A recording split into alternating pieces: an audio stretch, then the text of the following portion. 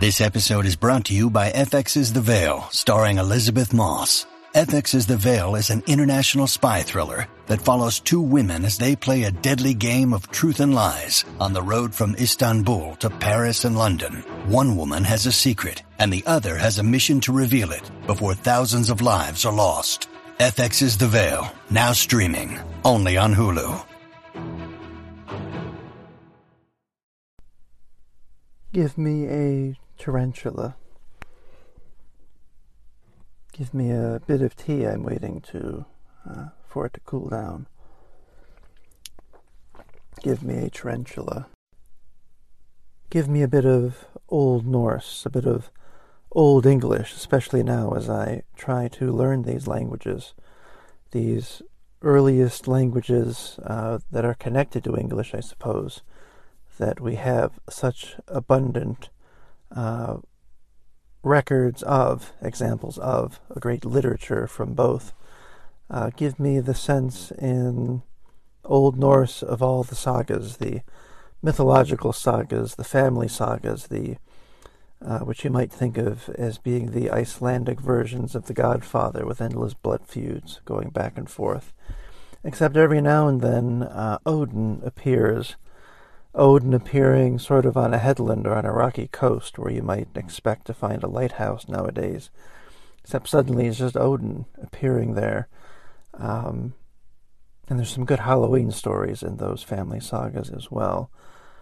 Give me the Voluspa, the wonderful first poem in the Poetic Edda that gives you the story of the world from creation to the end, to the turning over, and the kids running off and playing their chess set in the new world. Give me that sense of Old English as well, with Beowulf in the halls, of people sitting down to dinner and suddenly Grendel comes in and smashes the whole thing. And give me a sense of that lamenting sense of that doom-laden sense, really, which I guess is what connects it to the Norse material. Give me that doom-laden, lamenting sense of the seafarer, of the wanderer, and give me some sort of insight into how it was that these warlike people, these tremendously martial people who were sort of living on the edge of their own abilities, who could have done just about anything to entertain themselves, and yet what they loved the most has turned out to be great literature, great poetry. To imagine today, I don't know, any kind of military gathering and everybody sitting down and listening to a poem. Give me a sense of what that world was like. But also with the Anglo-Saxons, give me a sense of their riddles, those strange sort of academic performances that you find in these books of riddles. Give me all of those things. And what else can we say? Give me a tarantula. Give me a bit of Edward Hopper, 17 or 18 years old, and finding myself sort of possessed by the beats or surrealism, strangeness, all of that. Give me that moment where I bought a book of Edward Hopper and went to an Eaton Park in Mentor, Ohio, and opened a page to the gas station that he did. On the right is the mobile gas station with the reds and the light coming out of it, the artificial light. And on the left-hand side, split with a road in between, is the woods. That being the summer that I was working at a gas station, and suddenly realizing that the place that I worked at was a subject of art, that it could be, if not beautiful, at least revelatory. I'm pretty sure by then I had found his Nighthawks And that may have been when I had a print of it on the wall in my bedroom, and that may have been my old bedroom at home. And that may have been the reason I bought the Hopper book in the first place, because I already knew about images like Nighthawks. I already felt that image. But give me a bit of Edward Hopper, what he taught me. Give me his early Paris paintings, where he's figuring himself out before he gets back to America and does magazine illustrations. Give me that picture that he did of a outdoor cafe in Paris, where you see the sort of genre characters, a woman who may well be a prostitute, or the old flaneur, or the old customer who's just there smoking, or the people who are there with their friends. And in the middle of them is, you might say, Hopper's self-portrait, the clown in the middle, who doesn't belong on either side. I think he's right in the middle of the painting, isn't he? He doesn't belong on either side. He doesn't belong with any of those people. And give me that last image of Hopper, one of the last things he did, I think, where he pictures he and his wife, who was also a painter, on a stage, on a possibly high stage. The angle of the painting is strange. And they're both shown as being clowns. They're both kind of bowing and doing their gesture. And that was an early idea of Hopper's and a late idea of Hopper's. The creative person as the clown, the outsider, the person who, at least in a painter's sense, is not an entertainer, but who sees, who maybe is like the Lear, the fool in King Lear, the one who sees things, the one who can only say them sort of at a slant, as Emily Dickinson would say, and who most people only see as the fool, but who somehow sees the underside, or the real side, or just another vibrant side of things. It's not really about true and false, is it? It's just about different vibrancies, different vibrations. Give me a tarantula, indeed. Give me a child who is 5 and almost 6, who still doesn't quite understand time. I say that we can go there in 20 minutes, or in 2 hours, and she'll count to 20, or she'll count to 2 and say, all right, let's go. Give me a child 5 going on 6, who doesn't quite understand time or the calendar yet. It's not all quite there. And imagine what that's like. You don't quite know.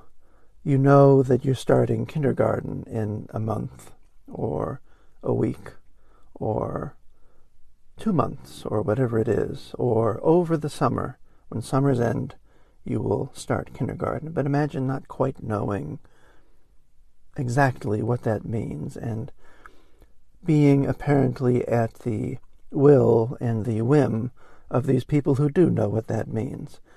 Imagine being a child who really likes her cartoons, whatever shows she has on, and she's told, you will watch this for an hour or 2 hours, and not quite knowing exactly what that means. It's a stretch of time. You know that it's longer than a minute. Just not having a handle on that.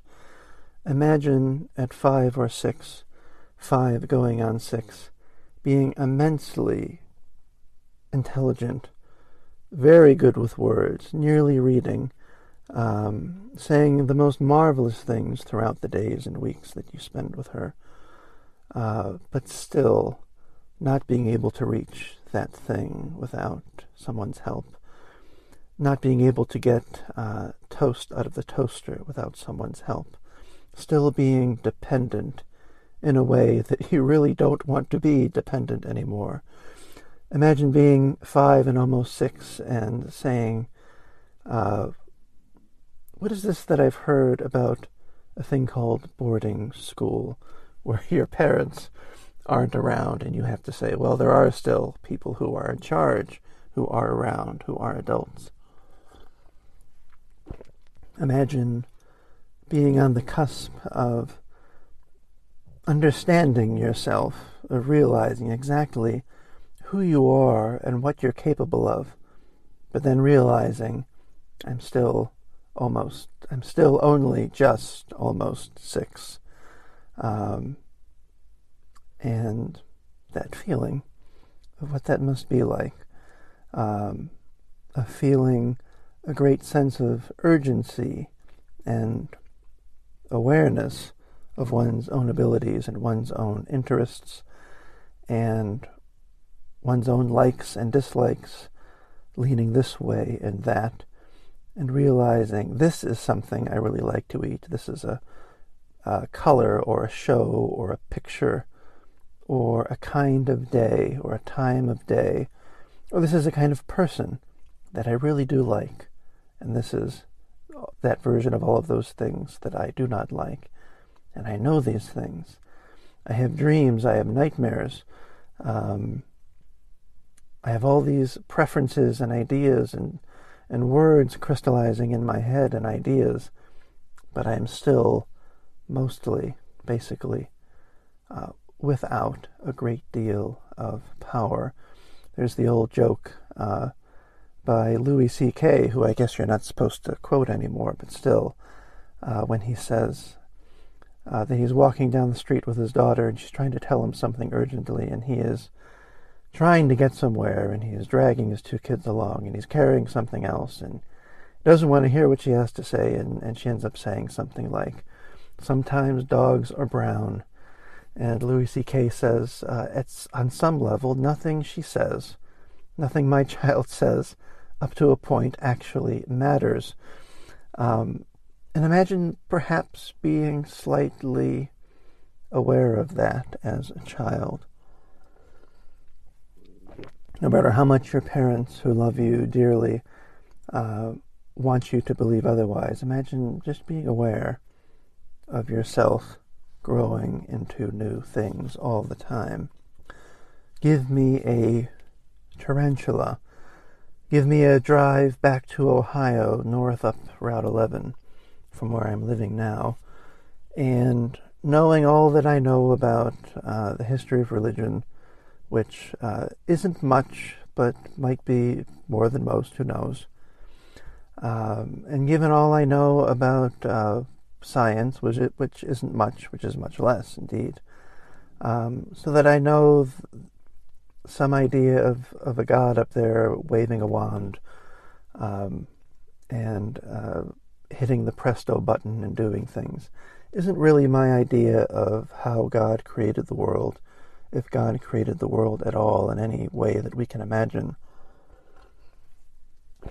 But still, give me those drives up to Ohio where everything flattens out at some point, and you're on Route 11 going north, and it's not a major freeway, it's not a toll road, and so there are hardly any cars there. You can stay in the right lane and put your cruise control on at 60 for probably about an hour or two, and not have to adjust that at all, and just see a sunset or a sunrise if I'm leaving Ohio, or just a afternoon, a fall afternoon, a winter afternoon, a summer afternoon, just the sight of something, of a field where light is caught somehow, and just imagine God, however you imagine God, if you imagine God at all, up there with the wand and the presto button, and apparently doing whatever it is that God is doing, and suddenly God sees that same thing, land flattened out, God leaving Pittsburgh and going up to Ohio, as I am doing, and leaving the hills, and leaving all the winding, and suddenly everything flattens out, and there's that spray of light, and there's that field, and there's the long distance. And even God thinks in that moment, I had no idea that would quite do that. That's not what I expected. And that is beautiful. Give me a tarantula. Give me a good droning musical instrument, something like a hurdy-gurdy, a harmonium, a concertina, something that a friend of mine at synagogue can play, but I cannot remember the name of it, something that can get you going in a good meditation. Give me one of those old Bronze Age horns that have been dug up in Ireland out of a peat bog. One of those things that is of no practical value whatsoever. It's not going to call people to worship. It's not going to sound your army to go into battle. It is something else. It is for another purpose. Give me the bullhead. I believe it was called a raiton. Am I getting that term right? From Crete that my wife and I saw in New York some time ago, which again was of no practical value whatsoever, but was of ceremonial worth. And I think that's the same thing too about the Bronze Age horns. I think of 5 or 10 seconds or so on a Led Zeppelin best of that's just called L.A. Drone, a wonderful droning that isn't part of any blues song, acoustic song, any sort of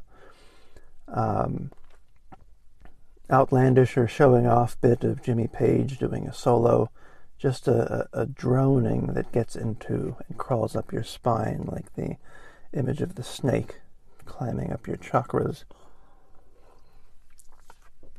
Give me a bit of that. Give me the idea, I can't remember the names of the mountains in Spain 500,000 years ago where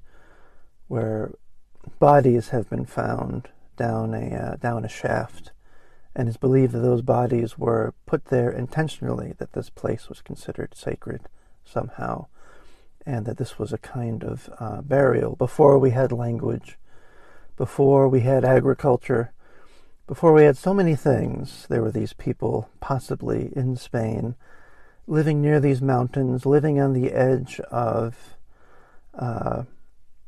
their own ability to survive, you might say. And yet they found this place that was of no practical value. It couldn't fill their stomachs. It couldn't provide shelter for them from the elements. But they found this place, and it was special.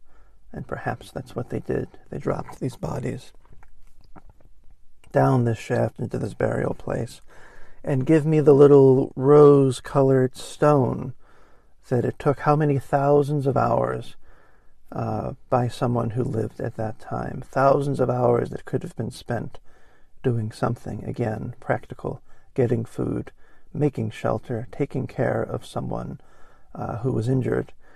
But instead they made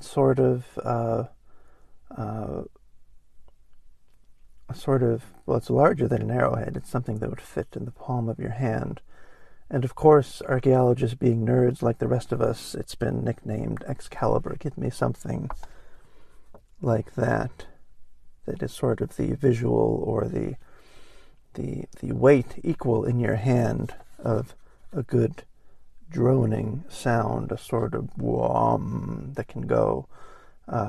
Tibetan monks singing Om will get you right to the center of that. Give me a tarantula.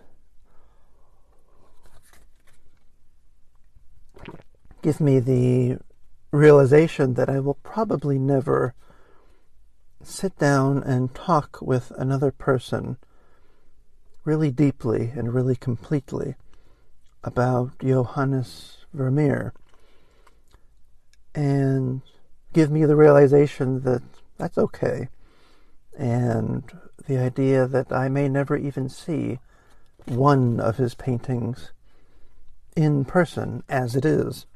You're always shocked to see, or at least I am, in a documentary. They'll show you the milkmaid or whoever it is, the astronomer, hanging on a wall in a museum, and you'll see other people standing around it. And for scale's purpose, you realize that is small. Look at that. He spent all his time doing that. And I don't know, just give me that idea that someone like Vermeer will live for me my entire life, almost entirely in reproductions, in copies of sightings on videos of what it looks like hanging there on the wall. Give me all of Vermeer's women standing in front of a window on the left that's usually opened, doing whatever it is they're doing, balancing scales, reading letters, writing a letter, perhaps being seduced by a man who's got a little carafe of wine there. Give me all the clues that of the things that may have been in Vermeer's dining room, or just the props that he had, like someone at a playhouse that he had in his room where he did his painting. The chairs with the little lion heads at the tops or on the legs. All the drapery, all the blankets, all the heavy stuff that's sitting on tables or on desks, or the trompe-l'oeil curtains that are opening out onto a scene for you to look at.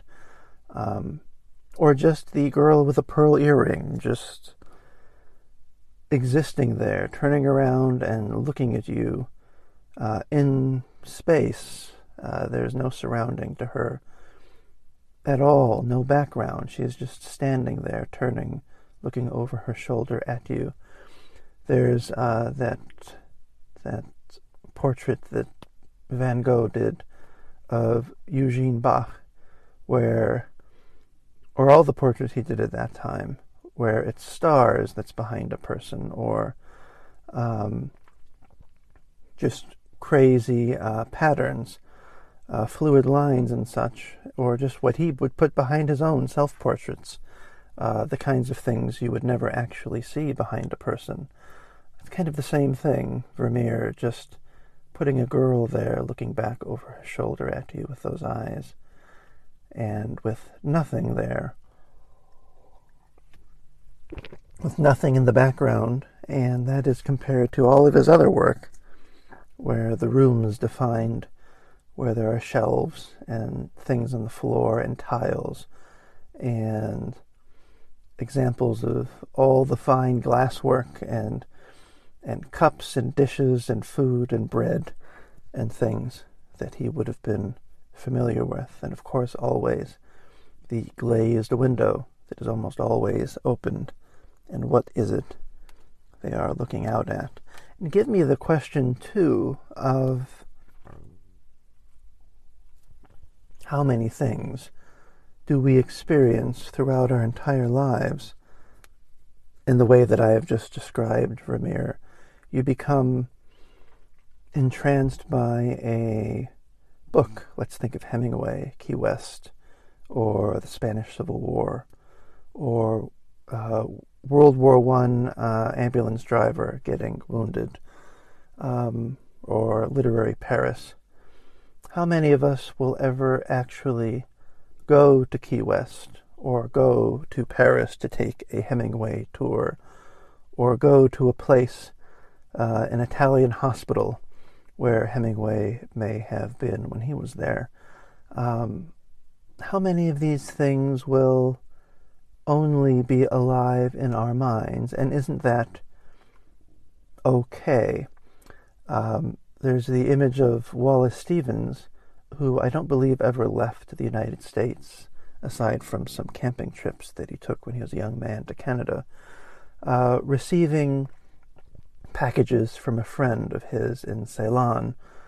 And he would write back to his friend, or he would write back to somebody else later that day saying, "I have just been to Ceylon," because whatever it was he was given was wrapped in newspaper from the area. Or he would receive fruit from somebody, and he would say, "I have traveled to that place now. I have been to this place because I have received a gift from it, and there's a sense, again, the weight, the heft of it in your hand of having been somewhere. And this is a insurance executive in New Haven, Connecticut, who walked to work every day and came home every day. And on his way to work, he would write his poems in his head and apparently would dictate them to his secretary, and you want the memoir of his secretary. And then he would dictate them, and that would be it. And that's how he would do his poems. And he would not leave New Haven very often, except for the time that he did go to Key West and got in a fight with Ernest Hemingway, a brief fight, I think, that Hemingway won. But just think of all the classical, or any music really, that we know. How many of it will we ever see performed live? How much of it will we ever see how it's actually done? How much music will just live as sound in our ears, not as things that we actually see being made and performed? Think of the stories. You can just hear it in the last 24 minutes that I've been doing now. The stories and the affection and the anecdotes about artists and writers, and even my own past self, that I'm basically just making up. I mean, it's a form of its own artifice. I don't know these people. I'm pretty sure that if I had met T.S. Eliot while he was alive, I wouldn't have gotten along with him. But his story, a boy from St. Louis who vacationed in Massachusetts, who ended up in England marrying the wrong woman so he didn't have to go home to his parents, ending up in Paris, or going to Paris before then, spending the rest of his life in London. The experience I had of going to the church that he attended in London and knowing that sometimes he was the usher there. Sometimes he would stay after Mass. There's that line in James Joyce's letters where he says, I was in London and I think Eliot was around the corner cleaning up after everybody left. I felt a great sense of reverence and hushed feeling sort of being there where he had gone every week. I know what a difficult time he had before he found the religion that he found. And no matter how much I disagree with the conclusions he came to and the cultural criticism and all of that, the idea of a Christian society and all the rest, and his weird medieval mind that he had to latch on to in order to keep himself sane, I still felt very close to him there, very, very close indeed, because in 100 years, if anyone is listening to this, I wonder what crazy thing they will think I latched onto to keep myself sane. Not just converting to Judaism, but whatever else it would have been. How much of these things, especially with Netflix and YouTube and artist reproductions and rumors and memes and all of these things, how much of what we love and imbibe, what is it actually? Is it something we need to see in person, or can it be something that we only hear about? It's an incredible thing to think about. To get back to Vermeer, it's the coffee table book. What is so bad about someone never knowing about the history of art, but suddenly seeing the coffee table book, or knowing very little about Dante, but suddenly watching the movie Seven and being clued in to something about Dante, or Bach and the music of his that is used in that book, or in that movie as well, in Chaucer.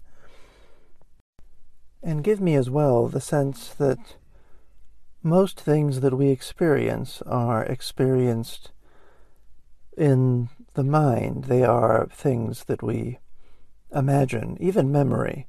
A thing happens once, But where it really lives, if you think about it, is in memory, how it is that we decide to remember it, how we decide to remember an event, and how we decide to keep it to ourselves or retell it. But in a wider sense, I think of the inordinate nostalgia that I feel for Britain, for the time that I spent in Scotland and Orkney. Considering that I've probably spent less than 30 days altogether in any of these places, it's pretty incredible how attached to them I feel, how attached I felt to them going there, and how sad I was to leave, and how I still feel more attached to that ground, to those places, than I do to anywhere that I've ever lived. And so give me what that sense is that I gather most people know, but maybe just haven't put in quite this way. That maybe that is what most things are. I would love to live in England. I would love to live in a town like Salisbury, where you have the cathedral there, and Stonehenge a little further out. I would love to live in the city of Kirkwall on mainland Orkney, and in both of these places I would have to start my own synagogue, I suppose. But the sense that I never will probably ever live in these places, but maybe what I am just meant to do is to ponder them, to make of them in my mind what I can. And as I've said about love in many episodes now, maybe it's just a matter of longing, that we think of the art that we like, the painting and the music and the movies, and think of the sports that we have intense memories of. For me, it's baseball as a child, or the horrible time I had pretending I could play soccer. And you get the sense of it from something like Ken Burns' documentary about baseball, that it isn't even something that you directly experience at some point. It is memory. It is an impression. It is a bit of instinct. And give me the sense of what that is. How many things do we experience every day that are, in an academic sense or in a practical sense, in a spreadsheet sense, they are incomplete, they are imperfect, and yet they are the things that get us by. They are the things that we collect. They are the real things that we use over and over. A snatch of a song here and there, 2 or 3 lines of poetry, remembering seeing a painting, remembering what it was like to play baseball. It was so nice to leave a museum today with my daughter and to have her say, "It smells like it just rained." Now, I think she said that to me before, and I'm sure she's thought that before, but it was said with such ultra awareness. It was incredible. How many events like that will she be able to recall just by a smell, just by a glance of something, of someone across a restaurant 50 years from now? This is really why I come down to really I depend on academic study of history or of religion or of whatever it is. But it's interesting to come around to the point of view that says that total immersion in a subject, and this would have been heresy to me 20 years ago, but the total immersion in any subject by a person isn't really how that subject lives. I think I mentioned here the idea of someone just coming across a Vermeer. They don't know anything else about painting or about Vermeer, but they are caught on that image and they never forget it. The coffee table book, that whole thing. Give me a sense of what that is, of how things survive and live, that has no real bearing on one's education or on one's degrees or on what any of that can do for your bank account or your belly or the kind of house you have or the kind of car you drive or the kinds of details that people who see you in the store might notice. The things that actually last, the things that support our lives as we go along. I wonder how much of them are just colored over and quite brilliantly painted over with just an impression, a personal impression, a personal nostalgia, a personal bias, to just exaggerate the idea, a completely personal bias. It's an incredible way to think of things. How many powerful things that support our lives are just these private, strange, little revelations and crutches and sense memories and just things that only we will ever know about. Give me a tarantula. Give me the music of Dead Can Dance, if you know their music.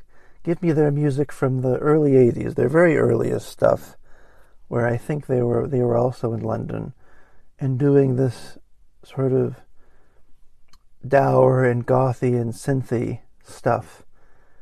And give me that moment where Lisa Gerrard suddenly realized what the hell she could do with her voice and where it could go and how they could just go into 15th century music.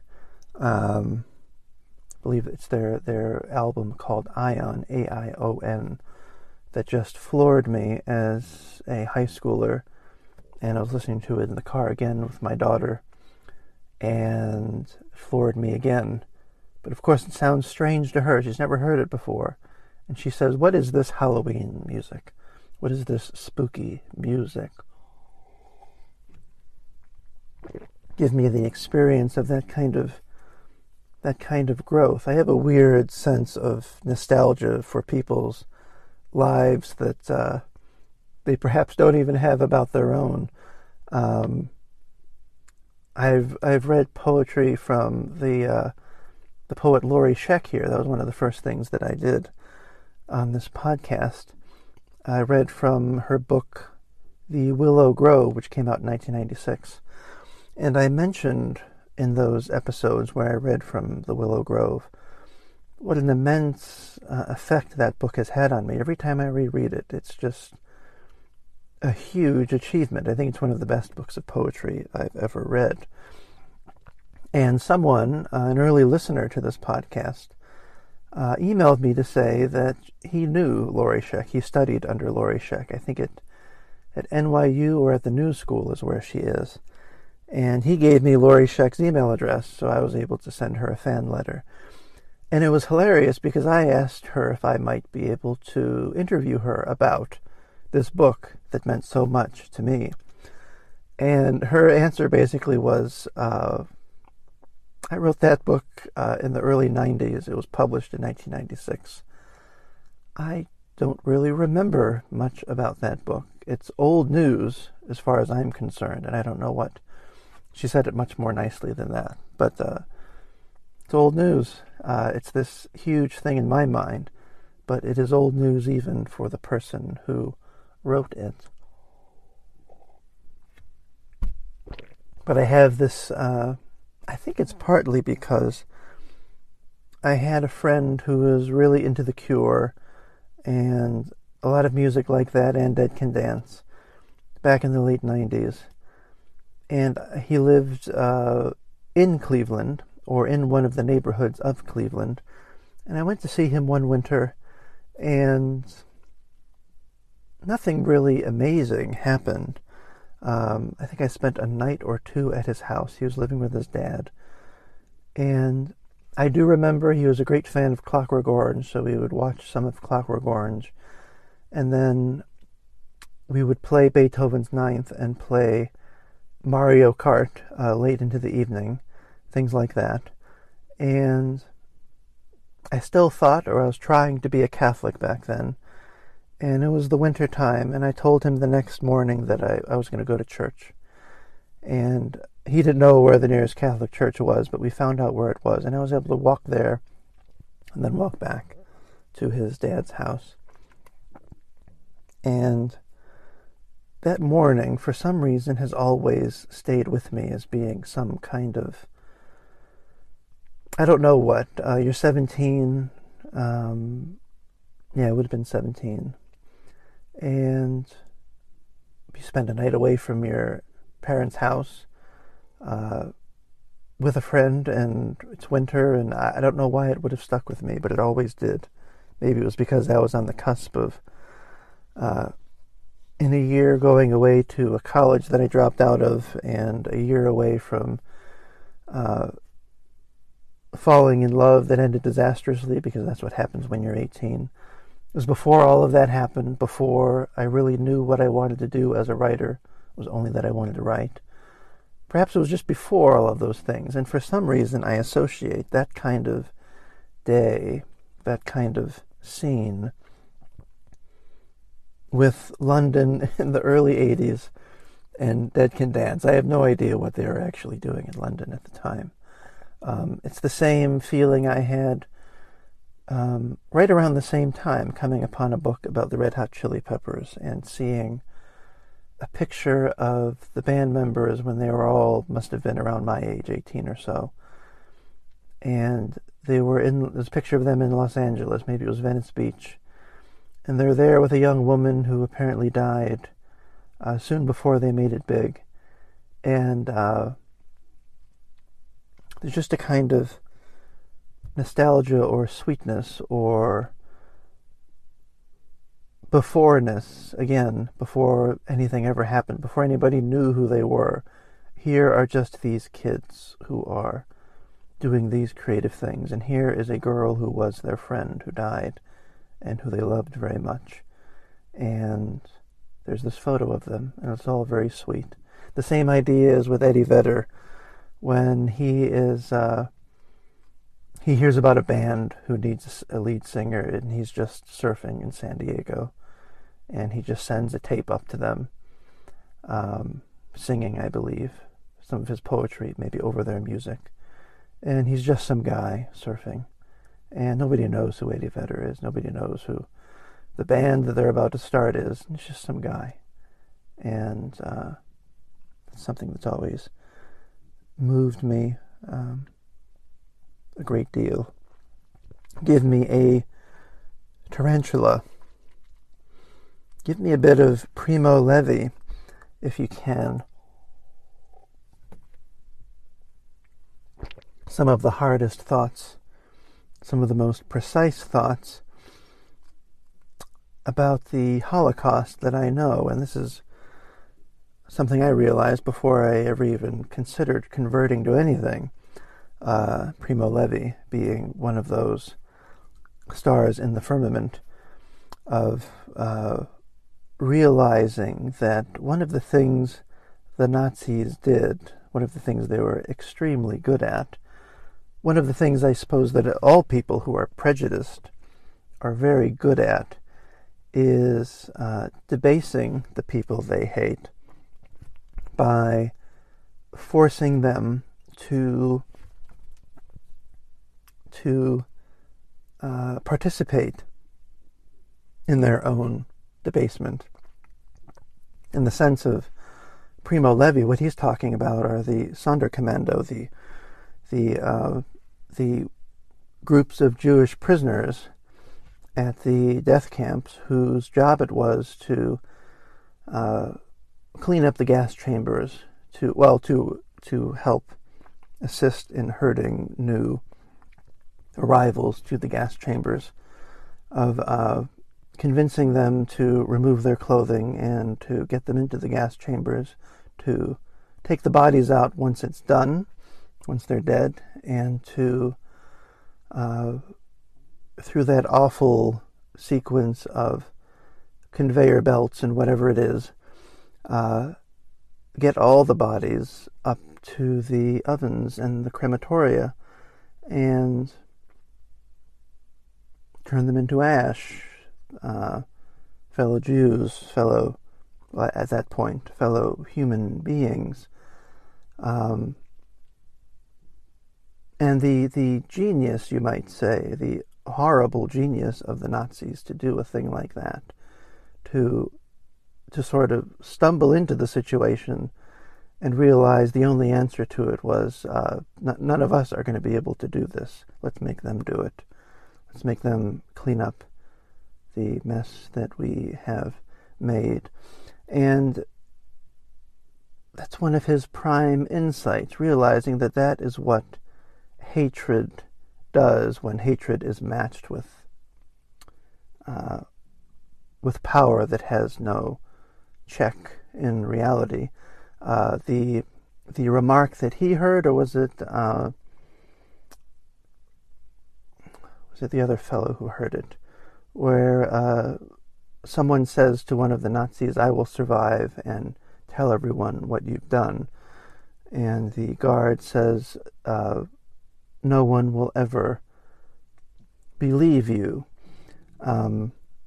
And you see this everywhere. What was the thing that we were just watching about the Sinti and Roma who were living in Nazi Germany, the ones who survived their own attempt, the Germans attempted their extermination as well. People did not want them, these so-called gypsies, living in cities among them because they had their silly views about them. And so they push them out of their neighborhoods and they make them live on the edge of town where there's nothing, no place for them to live. And then you say, look how dirty they are. That's the kind of thing you do. You force people into a situation where they can only be dirty or quote-unquote uncivilized, and then you say, look, I told you about them. Look at that. It's incredible what we do to each other. The other thing that Primo Levi seems to have been quite able to see clearly is that the real story of an event like the Holocaust, of the Shoah, cannot be told because the real victims, the ones that can really tell the story, are the ones that are dead. The ones who survived can tell a horrible story, but they can't tell you the whole story. I think the worst thing I ever heard, it was connected to the writers and the writer and director of the movie called Son of Saul, which is about a man who was in the Sonderkommando. And he says something like, there was a member of the Sonderkommando who survived. There were very few who did, who survived the war and I believe moved to America and went on with his life. And you can imagine just how you do that after having to process bodies, because how you have to become used to it or not used to it but force yourself through it, how much you have to love life, how much you have to want to survive, or how much you have to deaden yourself to believe that you should survive in order to maybe get out, maybe start a new family, maybe move, maybe find new happiness. And this guy was able to do it somehow. But at the end of his life, when he knew he was dying, I believe the story said that what he asked more than anything else was that he be cremated and that his ashes be taken to the remains of the crematoria where he had worked 70 years ago, so that he could be with those people that in some ways whose company he never really left, those people who had to do that most horrible work of being involved with the murder of so many people, of people who believed as you did, and you realized that you would have been on the other side of it had they been in yours. We need to spend more time, I think, thinking about impossible situations. Wake up in the morning, go to CNN.com, go to FoxNews.com, go to MSNBC.com, go to Twitter, go to Facebook, and just see all the nitpicking, all the small criticisms, all the pulling at a thread, all the I don't even know how to describe it. There's a grain of sand on the palm of your hand. Wipe it away. Just that observation repeated 1,000 times. I think if we spent more time thinking about impossible situations in which you are damned if you do, damned if you don't, where you are truly powerless in a way, impossible, powerless situations. I think this is where the Greek tragedies do it so well. It's a tragedy, however you want to describe it, define that word, because there is no way out. And as parents, or as people who have to work, or as people who have to make a living, or as people who need the requirements of education, or a house, or a car, or shoes, or I said education already. Whatever it is, the feeling of being trapped. What if we stayed with that feeling, that impossible situation feeling, rather than, immediately jumping up and getting in line with what our tribe supposedly is, against whatever tribe we are supposedly against? What if instead of making teams immediately and screaming at the other teams, we actually thought about how most of us, most of the time, through nearly all of history, have been caught in various impossible situations? I don't mean that would suddenly make life roses, but it might help. And the other thing Primo Levi said that was very good is that we can't, obviously, this is perhaps one reason why people deny the Holocaust. We can't comprehend it. We can't make sense of it. It's too much. It is all just too much. But what we can do is we can sympathize, humanize, turn into a stage play or a movie, something like Anne Frank. And maybe that's okay, that sometimes that's the best we could do. That if we can find one person, one life, one story, one situation to really latch on to make a symbol of all the rest of it, maybe that's enough. Maybe that's fine. Maybe that's our way of doing the impossible situation.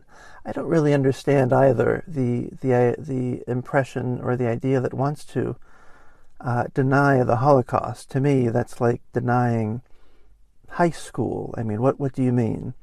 Do you mean that first period never happened, or gym class, or standing outside waiting for the doors to open, or getting your license at 16, or running for class president never happened. I mean, which one of those things? Because the Holocaust is, it's not one thing. You can't deny the thousands and thousands of things that went into the Holocaust. The camps, the cities, the trains, all the people from the different cities, all the bureaucrats living in Eastern Europe and elsewhere, all the small situations, all the different iterations of what a camp or just what an execution might be. Auschwitz as compared to some city in Poland or Lithuania, where the locals are just given free rein to do whatever the hell they want. So that's another thing entirely. So give me a tarantula. Give me an old map. The first things I did as a child, I couldn't walk out and immediately start writing poetry. What I did, I loved my crayons and my markers, and one of the things I loved to do, my parents were both teachers, they had access to old Rand McNally maps, the book maps and the wall maps, and I would spend my time as a child copying those maps and then coloring in the countries the color that they were in the book or on the map. And at some point, I think I even tried to do that with an entire world map with many, many pieces of paper taped together. And I realized that continued as I got older. When I lived by myself in Pittsburgh, and then I met my wife, and we lived in California, and then in Brooklyn, we had maps all over the walls. We had maps of places we hadn't been to, but that we wanted to go to. We had the maps of places we had been to, New York City subway maps, and such things. And after traveling a bit to London and to Athens, and after having planned other trips to places like Prague, and or getting the wonderful ordnance maps that they have in Great Britain, where you can see a field down to, you might say, its fences, or the wonderful London A to Z, where you can see all of London, you might say, down to its telephone booths. Maps are still there as a thing. I don't think as a certain thing, but just as an illustration of something that can pretend to contain so many things. And what's interested me is that the maps that we had from our traveling were the ones that are made of Tyvek, that are rip-free or are laminated. And so for a long time, after my daughter was born, we would bring those maps out for her to look at and to play with, because she could chew on them, she could handle them, and she could try to rip them as hard as she wanted to, but she never quite could. And so she got very interested in, as she got older and became more aware of what exactly this is, how you put a city or a country onto a piece of paper. Amsterdam is the one now in the works. How you can see a video of Amsterdam and its canals and the boats going up and down the canals. And then you see a flat map, and you can see those veins of canals going around the center of the city. Maps are the wonderful thing. Or really nowadays, it's not the map you can hold. It's the map on the phone that you can hold and zoom all the way out and make the world spin. And isn't that one of the coolest things in the world? Give me a tarantula.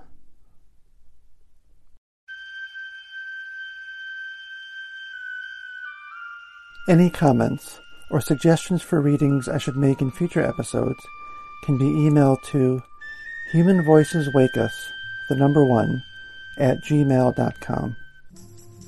Links to each work used in this episode can be found in the episode description. If you enjoy Human Voices Wake Us, you can subscribe wherever you find your podcasts. The music here is Duke Ellington's Arabesque Cookie.